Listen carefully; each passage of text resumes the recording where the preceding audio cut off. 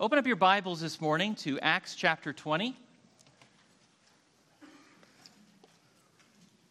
Acts chapter 20.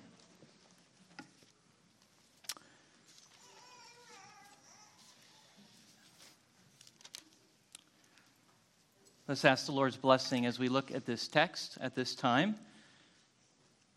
Father, help us. Help us to know you through your word.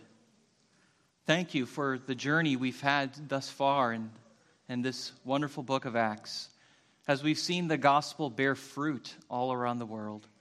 Thank you, God, for the power of the gospel. As we just sang, Lord, we know the power of the gospel shall prevail.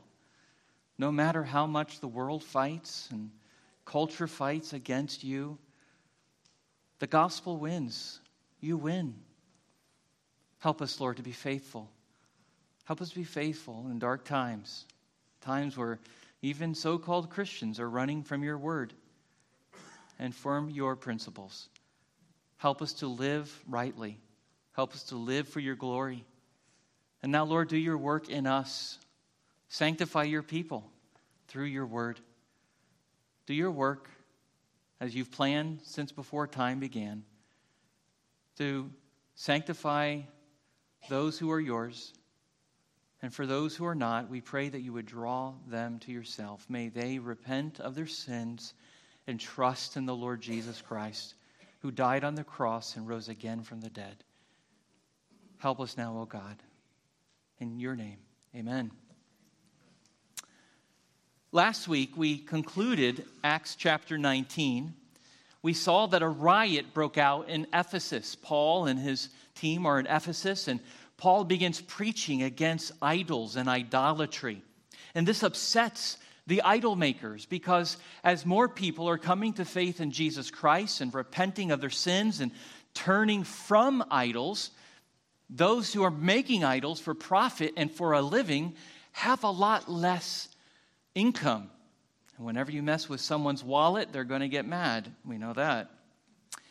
And a riot breaks out, but God protects Paul and his team and allows Paul to leave. We saw that last week. We go to Acts chapter 20. In Acts 20, there's so much that happens. I mean, Paul is here, there, and everywhere. There's a lot that happens in this. Some of these verses is like a travel log that Luke is recording of who goes with Paul and the places they went. For example, the first 6 verses of chapter 20. After the uproar ceased, that's the riot, Paul sent for the disciples, and after encouraging them, he said farewell and departed for Macedonia. And when he had gone through those regions and had given them much encouragement, he came to Greece. There he spent 3 months, and when a plot was made against him by the Jews, as he was about to set sail for Syria, he decided to return through Macedonia. Again, we see this repeated throughout Paul's life. Paul goes into places where the gospel has not been proclaimed. He preaches Christ, people believe, churches are planted, persecution arises, and Paul just leaves and goes to the next place and does the same thing. Paul is under constant duress and constant persecution. We've seen this now over almost a year and a half going through this book. Verses 4 through 6 say some of the people that went with Paul, some of the people that we are very familiar with, and some that we're not so familiar with.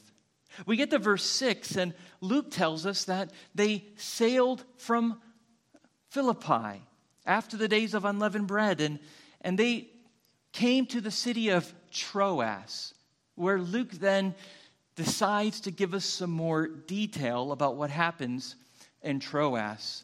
And there they only stay 7 days. Let's look at verse 7 and see what happens in Troas that Luke wants us to know about. On the first day of the week, when we were gathered together to break bread, Paul talked with them, intending to depart on the next day, and he prolonged his speech until midnight. Here we see actually the first mention specifically of the local church gathering on the first day of the week. We know that they've been meeting on the first day of the week, but specifically it's mentioned here in chapter 20. Why does the church meet on the first day of the week? And by the way, that's Sunday. And in our modern culture, Sunday is the weekend, right? It's the end of the week, at least the way we think of our work schedules. Monday to Friday, Saturday is the beginning of the weekend, but actually it's the end of the week, and Sunday is the first day. The early church met on the first day, Sunday, to celebrate the resurrection of the Lord Jesus. They did this to recognize the empty tomb. They no longer were worshiping on the Sabbath as God had commanded the Jews in the Old Testament. They are now representing and celebrating something new, the new covenant, a new creation. The focus shifts from Sabbath rest to Jesus is our rest. Jesus is our celebration. Jesus is the new day we've expected, and he's here. Also remember that the Jewish day did not begin at sunrise like we think of it. The Jewish day began at sunset. So really Sunday, or the first day of the week, began for us Saturday evening at sunset. That's the beginning of Sunday. And what I think we see here is when we think of the first day of the week, we're thinking, okay, after midnight, Sunday morning. But no, this is probably Saturday evening, in the evening, because it says here that Paul is going on until midnight. The old covenant's been fulfilled. The new covenant is here. This is why Christians meet on the Lord's day. And this is not negotiable. If you are a Christian, you must gather with God's people. Being in church, assembled, is required. Not for your salvation, of course. No one goes to heaven because they attend a church service. But we gather because we belong to him. You cannot, and I've said this before, you cannot do church online. Church online is an alternative when you can't be there because you're sick or you're away on vacation or whatever the situation is. It was an alternative for a season, not our replacement for regular meeting. The word church implies a gathering. These people who say they belong to Jesus Christ, who are now one in him, who have the Holy Spirit, who have become born again, meet on the Lord's day to worship. And that's what we all have done here this morning. This is why we meet on Sunday, because Jesus Christ has risen from the dead. And so what else do they do when they gather? They gathered on the first day of the week, and Luke says here they met to break bread. The breaking of bread is symbolic or wording for the Lord's Supper. This is an obedience to what Jesus instructed them to do. Jesus told his disciples on the night he was betrayed, "Remember me and do this in remembrance of me." We break the bread to remember his broken body. We drink the cup to remember his blood, so that we will never forget the presence of the Lord Jesus Christ. Actually, you find more evidence in the New Testament of the early church doing it more often than not doing it. Sometimes they would not only do it on the Lord's day, they would do it day by day, house by house, as they gathered for worship. I think a lot of modern Christians worry if they're going to do it too often. The problem in the New Testament was not whether we're going to do it too often, but whether we were going to do it often enough. And here at Northwest, we do it once a month, and perhaps we need to do it more often than that. But when they came together to do the Lord's Supper, they also had what they called an agape feast, a love feast. It was also a common meal. See, Baptists aren't the first ones that created potlucks. Even the first Christians had a meal together. And that's something we do really well, amen? Right. So they had... When they gathered together on the Lord's day, they, of course, broke bread. They observed the Lord's Supper. They also had this agape feast, this sharing meal, this common meal. And normally the more wealthier believers in that congregation would supply the meal for the for the poor believers in there, and everyone came to the same table, showing that we are equal in Jesus Christ. Whether you're rich or poor, right? Whether you're slave or free, whether you're a Jew or a Greek, everyone comes to the same table. We remember the same Lord. We have the same baptism. We're sharing the same meal together on the Lord's day. That's church, friends. That's church. That's what a church does. Of course, the Corinthians abused this agape feast, and Paul had to tell them in 1 Corinthians that they were abusing that and making a mockery of what the Lord intended. But we'll save that for another series. All right. What else happened on the Lord's Day when they gathered? They met on the Lord's Day to break bread. That's the Lord's Supper. They also met for preaching and teaching of God's Word. They would hear God's Word taught and preached, and Jesus was magnified, and the law of God was expounded, and the promises of God fulfilled in Jesus Christ.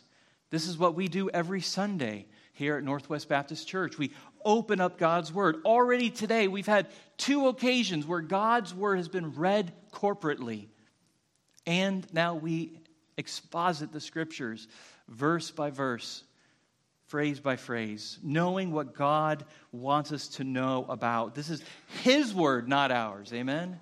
He is the authority. His Word is inerrant and sufficient and authoritative, and it's the central focus of our worship. He gets the first word and the last word. I've been your pastor for 9 years and 2 months almost. And over that time, you've heard me preach 444 sermons. That's today, 444. Interesting number. I'm a baseball nerd. I love statistics. I'm always keeping stats and stuff like that. But anyway, that's okay. 444 sermons today that you're hearing if you've never missed a Sunday. There you go. Anyway, so they gathered on the Lord's Day to break bread, worship together, and Paul talked with them. And he's sharing the Scriptures, I'm sure. He's giving instructions for when he leaves, because he was only going to be with them for this night. He was leaving the next day and probably would not return. Paul is already thinking, this is the end of my ministry. This is the end of my life. It's coming to a close. And so, since he has much to say, he preaches until midnight. And you thought I preached long. You think I speak a lot. No more complaining from you. All right? He goes on until midnight. So look at verse 8. There were many lamps in the upper room. Okay, that gives us another perspective on where they're meeting. They're meeting in an upper room of a house, which was very common back in that day, a gathering area, a common area for greeting people and eating meals together. We saw the early church in Acts chapter 1. They met in the upper room as well on the day of Pentecost. There were many lamps in the room when we were gathered. And notice Luke kept saying we, because he's there. He's not always been there every step of the way with Paul, but when he says we, you know, okay, Luke is there too. And a young man named Eutychus, sitting at the window, sank into a deep sleep as Paul talked still longer. And being overcome by sleep, he fell down from the 3rd story and was taken up dead. I mean, I've heard knock 'em dead before, but Paul literally did. This guy, sitting in the window, probably not a great place to stay, was falling off into the land of Nod. You know what I'm talking about? You're trying to fight. He's fighting it, and he's trying hard not to fall asleep.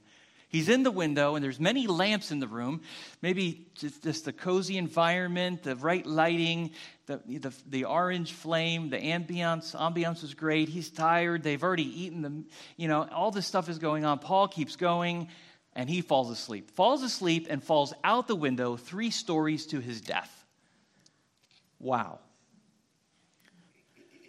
I told you not to fall asleep in church. Now, who's sleeping at this moment? Okay. What do you do when someone dies in the middle of your sermon? Well, it's probably best practice to go and check on them, right? Look at verse 10. When Paul went down and bent over him, he took him in his arms and said, "Do not be alarmed, for his life is in him." Now, some people say that Eutychus did not die, but I don't see how that could be possible. Something happens here. He fell down dead, taken up as dead. And this is nothing short of miraculous. When Paul carries him in his arms, life comes back into this man. And Paul assures everyone that he is now alive. I'm sure we talked about this purpose of miracles and signs. What is the purpose of this? To show the church at Troas that God is speaking truth through Paul. Listen to Paul. And this is the purpose of all miracles as we see throughout the New Testament. So what do you do at midnight after a long sermon and a boy falls 3 stories to his death and comes back to life? Well, you go up and eat. Look at verse 11. And when Paul had gone up and had broken bread and eaten, he conversed with them a long while. Paul is not done. Until daybreak, he keeps going. And I'm sure no one else sat in the window from that point forward. And they took the youth away alive and were not a little comforted. So they go back up and share that common meal, and they talk until morning. They talked all night long. Why? Because Paul loves these people. One of the things we see in Acts chapter 20 is the pastoral heart of Paul. We see his love for God's people. He cares for their salvation. He cares for their sanctification. He knows he's not going to come back, and he wants to leave them as healthy as possible. He wants to make sure that they are grounded and rooted in the truth, that he talks all night long. Paul did not have a ministry mentality that he checked in and he checked out. I've done my time, I'm going home. No. He poured his heart and his soul and tears over these precious people. The boy's alive, and people were very relieved and comforted. Verses 13 through 16 is another travel log by Luke.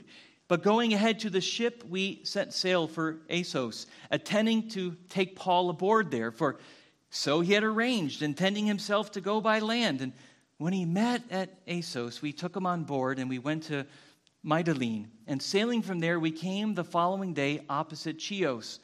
The next day, we touched at Samos, and the day after, we went to Miletus. And for Paul had decided to sail past Ephesus so that he may not have to spend time in Asia, for he was hastening to be at Jerusalem, if possible, on the day of Pentecost. More travel log, more itinerary stuff from Luke. Luke is our historian. He's the doctor. He cares about details we could see throughout this book. And now we get more focus of what happens from Miletus. And he sends to Ephesus, and he calls for the Ephesian elders to come with him. See, Paul is on his way back to Jerusalem. He's going there to bring an offering that he's collected for the poor saints of Jerusalem, for the poor believers there who were going through famine and going through persecution. He had collected an offering all throughout that area to bring it back to them. Why?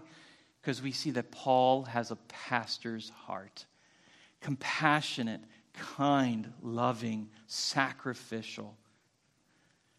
And now we can see this. He's like giving final addresses. Paul is knowing my time is nearing an end. They're soon going to kill me. I may not live much longer. So let me keep pouring into people as much as I possibly can. Look at verse 17. Now from Miletus he sent to Ephesus and called the elders of the church to come to him. Ephesus was a place that he had spent 3 years previously. We saw this in chapter 19. He was there until a riot broke out because he upset the apple cart with the idol makers. Paul's preaching was disruptive, and he was hated there as much as he was everywhere else. But who does he call for to gather. In Troas, he speaks to the church. Here in Ephesus, he calls for the elders to come. Now, who are the elders? What are elders? We've talked about that already in the book of Acts. He's calling the elders. The elders is the biblical word for what we commonly refer to as pastors. But elders is really the more biblical, correct word to use. The biblical word is elder. We talked about what elders are earlier. Elders are biblically qualified men. Can I say that again, louder for the Southern Baptists in the back? Elders are biblically qualified men who shepherd God's people. And God lays out these qualifications for elders in 1 Timothy chapter 3 and Titus chapter 1. It's one of the most disheartening things of the Southern Baptist Convention last week. There was a debate on the floor for 45 minutes because they wanted to form a study committee to define what a pastor is, whether or not they should disfellowship churches with women pastors. Incredible. Elders are those whom God has called to take care of his people. And there are important things to consider here, because elders are not CEOs. Most modern pastors today are no different than a CEO of a corporation, and it's sad. They're just there to be the face or personality of the church. He may be charismatic, he may be gifted in some other areas of leadership or speaking ability, but that's where it lies. It rests with the business capabilities of the pastor to grow the church to numbers so they can build bigger buildings. That is not what a biblical pastor is. An elder is not a professional. And John Piper wrote a good book a few years ago called Brothers, We Are Not Professionals. We're not sending out professional men who could lead corporations. We are raising and training up shepherds. That's what a pastor is. The Spanish word for shepherd is pastor. We use pastor. Shepherd and pastor are the same word. Elders must be those who are able to preach and teach. The other thing about elders that you see in the Bible is that there's never just one of a given church. There's always a plurality of elders. Every time you see the word mentioned, Paul gathered the elders, and the elders came together, and the elders, it's always plural. Because God has not gifted one man to run the church. That is not biblical. But God has given the authority and designation to a group of men who are qualified in that way in order to do that. Here at Northwest, we don't have an elder system yet, and I hope that changes soon. If we did, in the moment, Fred Loskamp would be another elder, as he's biblically qualified. It's something we need to pray for and change and see how we could do things more biblically in the future. In the meantime, we have deacons who serve in the place of elders, but we need to get back to where deacons can be deacons and elders can be elders. That is the biblical model. So what's Paul saying to the elders in Ephesus? Well, he is again sharing his pastoral heart. Paul loves the church. He loves the church. And he lays out his example to them because he knows that these men are the ones who are going to further the work in Ephesus. And there's already some criminal people coming in, some wolves that are creeping into Ephesus, who are trying to usurp God's word as authoritative, bringing in all sorts of false doctrine. And he wants to make sure that these elders of the Ephesian church know how to shepherd God's people. Look what he says in verse 18. When the elders come to him, he says to them, "You yourselves know how I lived among you the whole time, from the first day that I set foot in Asia, serving the Lord with all humility and with tears and with trials that happened to me through the plot of the Jews." Again, he's setting up the tough call of pastoral ministry for them. If you guys are going to be elders, you got to know one thing. It ain't going to be easy. This is no picnic. You guys are either in or you're out. And let me remind you what I endured and what I had to go through and what the Lord did through me. How did I serve the Lord? With all humility. Why? Because God humbled me. And we know Paul in other passages says that he deals with pride and he has to be humbled. And the Lord humbles him, we know at one time, with a thorn in the flesh, which we won't talk about now. And he asks the Lord 3 times to take it away, and he doesn't. He serves the Lord with all humility. Ministry is indeed humbling. It isn't designed to make one proud or prideful. It isn't something so you can pad your resume, so you can go on to the next bigger church. And this is what people do all the time. They go from church to church to church so they could pad their resume. No, God has called shepherds to care for God's people. And if he wills, to be at one place forever. This is what I loved about the example of John MacArthur.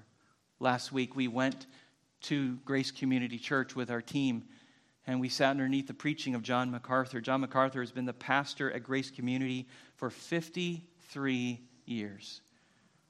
What an example. What a godly example he is to pastors. But ministry is meant to humble you.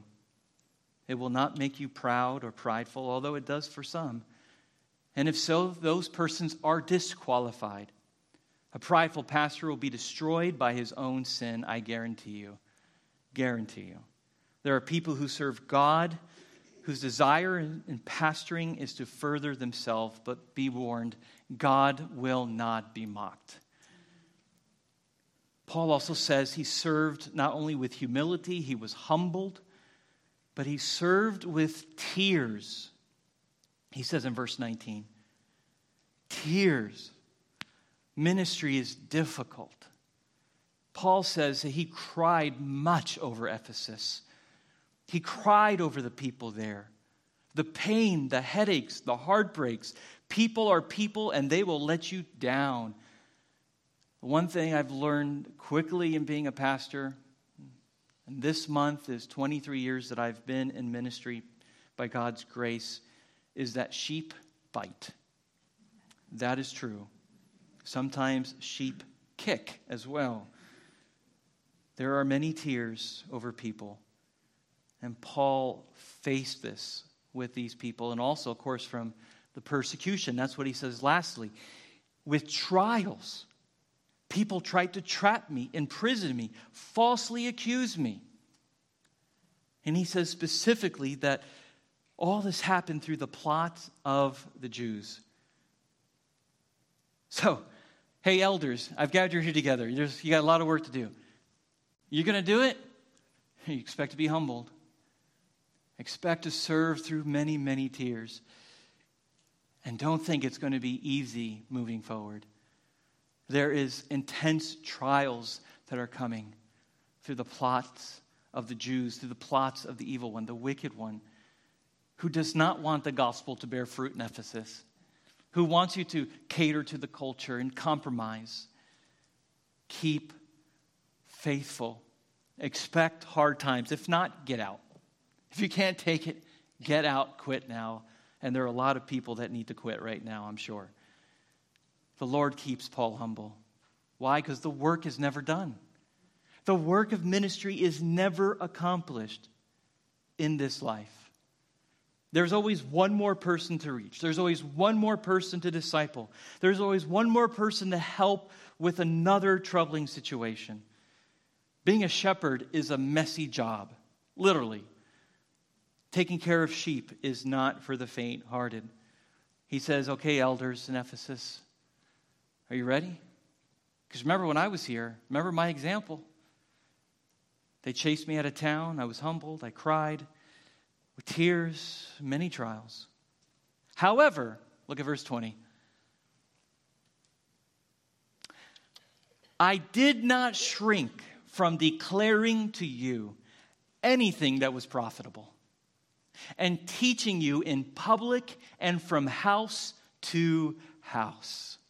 In spite of all that, in spite of ministry being humbling, in spite of the tears and the pain that comes with ministry, and the plots of evil people to kill me and put me in jail, I did not shrink back from declaring to you anything that was profitable. I gave it to you all. I did not hold back the truth from you. I did it in public and I did it in private. We did it in the public square and we did it in your homes. And what is profitable? Like, what would Paul tell them that would be profitable? Like, is he giving them sound, like, life advice? Is he giving them some coaching and life skills and life hacks and how to be happy, healthy, and wise? I mean, what's he doing here? What is profitable for Paul? Well, let's see how else he uses that word profitable. He tells young Timothy in 2 Timothy chapter 3, verse 16, all Scripture is breathed out by God and profitable for teaching, for reproof, for correction, and for training in righteousness. What was profitable for Paul to give these believers, these Ephesians? It was the Word of God. It was the teaching that had the foundation that had been built upon the apostles. It was the word that Paul had from the Lord Jesus himself. It was through inspiration of Scripture that he knew what those people needed. God's word. All Scripture is profitable. For teaching, that's what to know. For reproof, that's what to get right. For correction, how to make it right. And training in righteousness, how to become holy and sanctified in your faith, so that the man of God may be complete, equipped for every good work. This is why Paul tells Timothy, I charge you in the presence of God and of Christ Jesus, who is to judge the living and the dead, and by his appearing and his kingdom, preach the word. Be ready in season and out of season. Reprove, rebuke, exhort with all complete patience and teaching. Why? For the time is coming when people will not endure sound teaching, but having itching ears, they will accumulate for themselves teachers to suit their own passions, and will turn away from listening to the truth and wander off into myths. As for you, always be sober-minded, endure suffering, do the work of an evangelist, fulfill your ministry. I'm sure this is also something else that Paul gives to these elders, and what he means by saying profitable. Preach the word. Any pastor who will not preach the word needs to resign. We're not called to entertain. We're called to proclaim truth. And what does giving something profitable to them do? Look at verse 21. Testifying both to Jews and to Greeks of repentance toward God and of faith in our Lord Jesus Christ. Here's the truth. I did not shy away from giving you everything that was profitable. And so now, what are you going to do with it? So what did I do, Ephesian elders? I commanded Jews and Greeks alike to repent of their sins and turn to God and put their faith in the Lord Jesus Christ. You know, there's many pastors today that won't even say the word repent. And I know that because some of you have left churches recently who have told me that specifically. But you've never even heard of that word in your previous church. Why is that? Because it gets a little uncomfortable when you have to confront people with something they ought to do. But we're not here to please man. We're here to please God. So elders, ministry will be tough, but remember my example. Remember in light of all that, all the attacks, all the crying, all the heartache, I still did not hold back. And so what he's saying to them is, you don't either. I'm leaving you, but you have to keep it going here. You have to keep it going here. You have been called by God to shepherd his people in Ephesus. Yes. And he says that in verse 22, now behold, I'm going to Jerusalem, constrained by the Spirit, not knowing what will happen to me there, except that the Holy Spirit testifies to me and every city that imprisonment and afflictions await me. Now we know why Paul is giving these final addresses. First to Troas and now to the Ephesians. He knows his time is coming. Why? The Holy Spirit is telling him. Paul, you need to go to Jerusalem. You're not going to know what's going to happen to you there. But on the way, in every city, you will face threats of imprisonment. You will face afflictions. It never gets easier for Paul, does it? And then when you take that in light of other statements he makes, to me, to live is Christ, and to die is gain. In spite of all that Paul went through, he still saw the purpose of living and ministering, being Jesus. It's worth it. He's worth it. I have all these things that await me. The Spirit tells me that they're coming. I'm probably not going to see you again. Like verse 24. But, and you might wonder, how does Paul handle something like that? Like, how does he, knowing all these things, how does he handle it day by day? Like, how does he cope? How does he wake up in the morning? Is today going to be the day? But I do not account my life of any value, nor as precious to myself, if only I may finish my course and the ministry that I received from the Lord Jesus to testify to the gospel of the grace of God. How does Paul do it? He has the goal in mind. Paul counts his life, Paul counts the mission that Christ has given him more valuable than his own life. How can I go there knowing what will happen to me? Paul has a soldier's mindset, like going into battle. A soldier enters battle. He goes to war. He kisses his family goodbye, not knowing if he will return. He goes to fight for his country because the mission is more important than his life. Protecting his country and his home freedom is more important than his life. And praise God for the men and women who've given their all. But Paul has the same mindset. I don't count my life as valuable or precious to me. If I lose it, I lose it. For me to live is Christ and to die is gain, he tells the Philippians. The only thing I want is to finish my course. I want to finish the ministry that the Lord Jesus gave me. The ministry that he gave me is to testify, to be a witness of the gospel of the grace of God.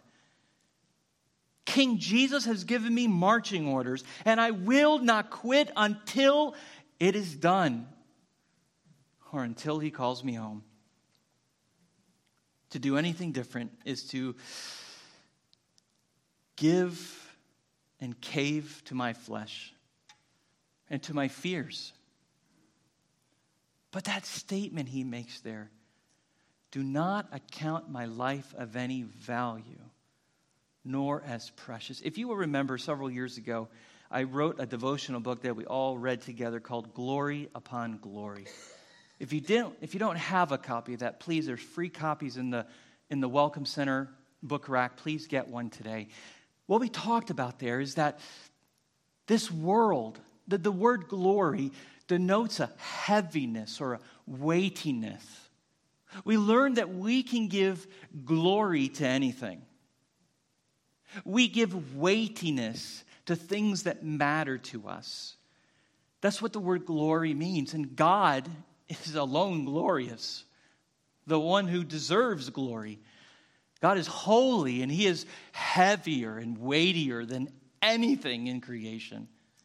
But when we worship other things apart from God, when we idolize other things, we can give other things misdirected glory. And we have things, and we give things the weight, and whatever is heavier, you're going to be drawn to.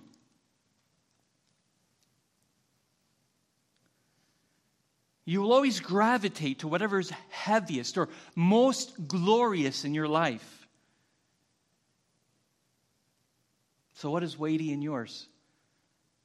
See, because for Paul, finishing the mission, obeying the Lord Jesus, was more glorious, and more weightier, more valuable than the things he had to endure along the way. See, other people quit, other people run, other people fear, they hide. I can't do it. Why? Because they value their own life more than the mission of God. How could Paul do this? Because Paul saw the Lord Jesus and all his glory as weightier than anything he could possess. And you will always gravitate to whatever is most glorious in your life. That is a common principle. If you want to know what your idols are, take it away. You'll feel the absence of the weight they have left behind. This is the reason that you keep and I keep falling for the same temptation again and again and again. Your sin in that moment is more weightier, more glorious to you than God. You have given more glory to your sin than obeying the commands of God to flee and to run. And I think it was John Owen said, until we glory more in God, we will never forsake our sin. We will keep doing the same things again and again, like the moon is stuck in the earth's orbit. We'll keep in that same area with our sin. But the glory of God, the gospel, frees us from our trap of sin and our obedience to ourselves. And when we see the gospel as freedom, as glorious, as Christ-centered, as God is all worthy of all that I could ever do or give to him, then we will say no. Why? Because my God matters to me than that selfish pursuit of temptation. Well, in the same way, this is how Paul could keep going, even though the Holy Spirit told him what was going. Because Paul says, I do not value my life or that precious to me compared to what the Lord told me to do. That's why Paul was going. Some people may call him crazy, and I'm sure he was to a degree. But it's just that he had a proper perspective of glory. C.S. Lewis has a great book called The Weight of Glory. I would encourage you to read. He explores these different things of the weightiness of glory as well. What are you giving more glory to? This is what mattered to Paul. Yeah. May we glory more in our love of God and our obedience to God than any aspirations we can ever accumulate. May we have the same love that Christ has for his church as Paul had for the mission of God.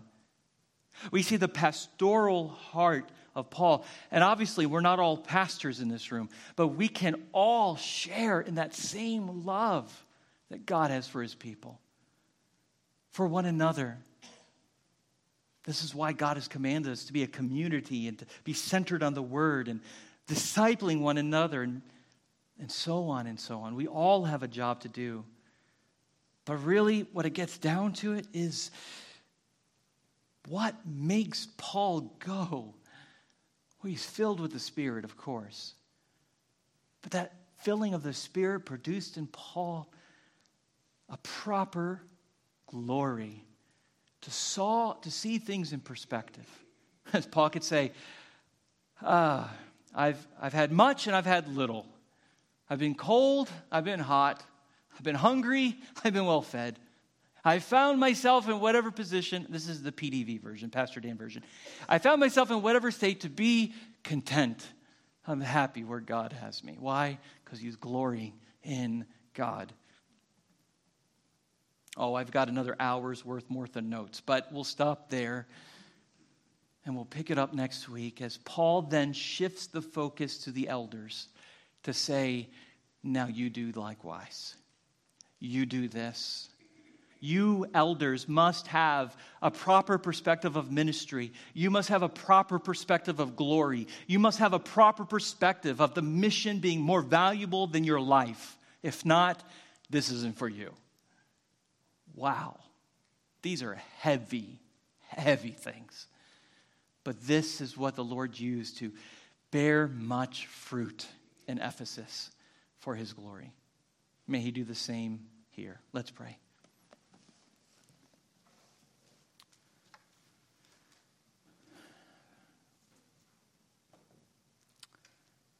Oh, Lord, there is so much in this chapter 20. Thank you for the inspiration of the Holy Spirit through Luke to record these words for us. There's so much to unwrap, so much to unpackage here. And Lord, we'll save some more for next week. But Lord, from having a love of your people, a love of the gathering, a pursuit of truth, a proper perspective of glory. Lord, there's all things that we're all glorying in this week. We're giving more weightiness to things and people than God. Lord, know that the only proper way to live, the only fruitful and healthy way to live is when we glory more in God. Then all of our other relationships and activities fall into place. Let this be true in our relationships. Let this be true in our workplaces. Let this be true in our church. I pray that there is a great confession of sin in this moment. Of people in this room and who know that they have sinned against you. They've given great weightiness. They've been attracted to that weight of glory they've given to something else. And it's heavier to them than you. May they repent. May they forsake that. Through your Holy Spirit, love you. See your glory for all that it is. And Lord, empower them to live sanctified and holy lives. Oh God, help us today. Your people love you. Your people need you. We are nothing without you. Use this word to shape us into who we ought to be. Father, help me to be the pastor that I ought to be. Lord, I failed you greatly. I have much, much to grow and learn. And Lord, help us together as a body to be healthy, to love in your word, to love the truth, to obey it, to serve you, to share Christ with people. Oh, Lord, do your work through us. In Jesus' name, amen. Amen. Let's stand as we sing a closing hymn together this morning. If I could help you in any way, if you are here and you are not a Christian, you do not know Christ as your Savior, I would encourage you to stay for a few minutes afterwards. I'd love to share the gospel with you more personally and one-on-one. I'll be in the Welcome Center area. That's where I'm going to be from now on. So if anyone wants to talk with me, that's where I'll be, so we don't clog up the hallway. And so God bless you. I love you. And have a great week. Thank you.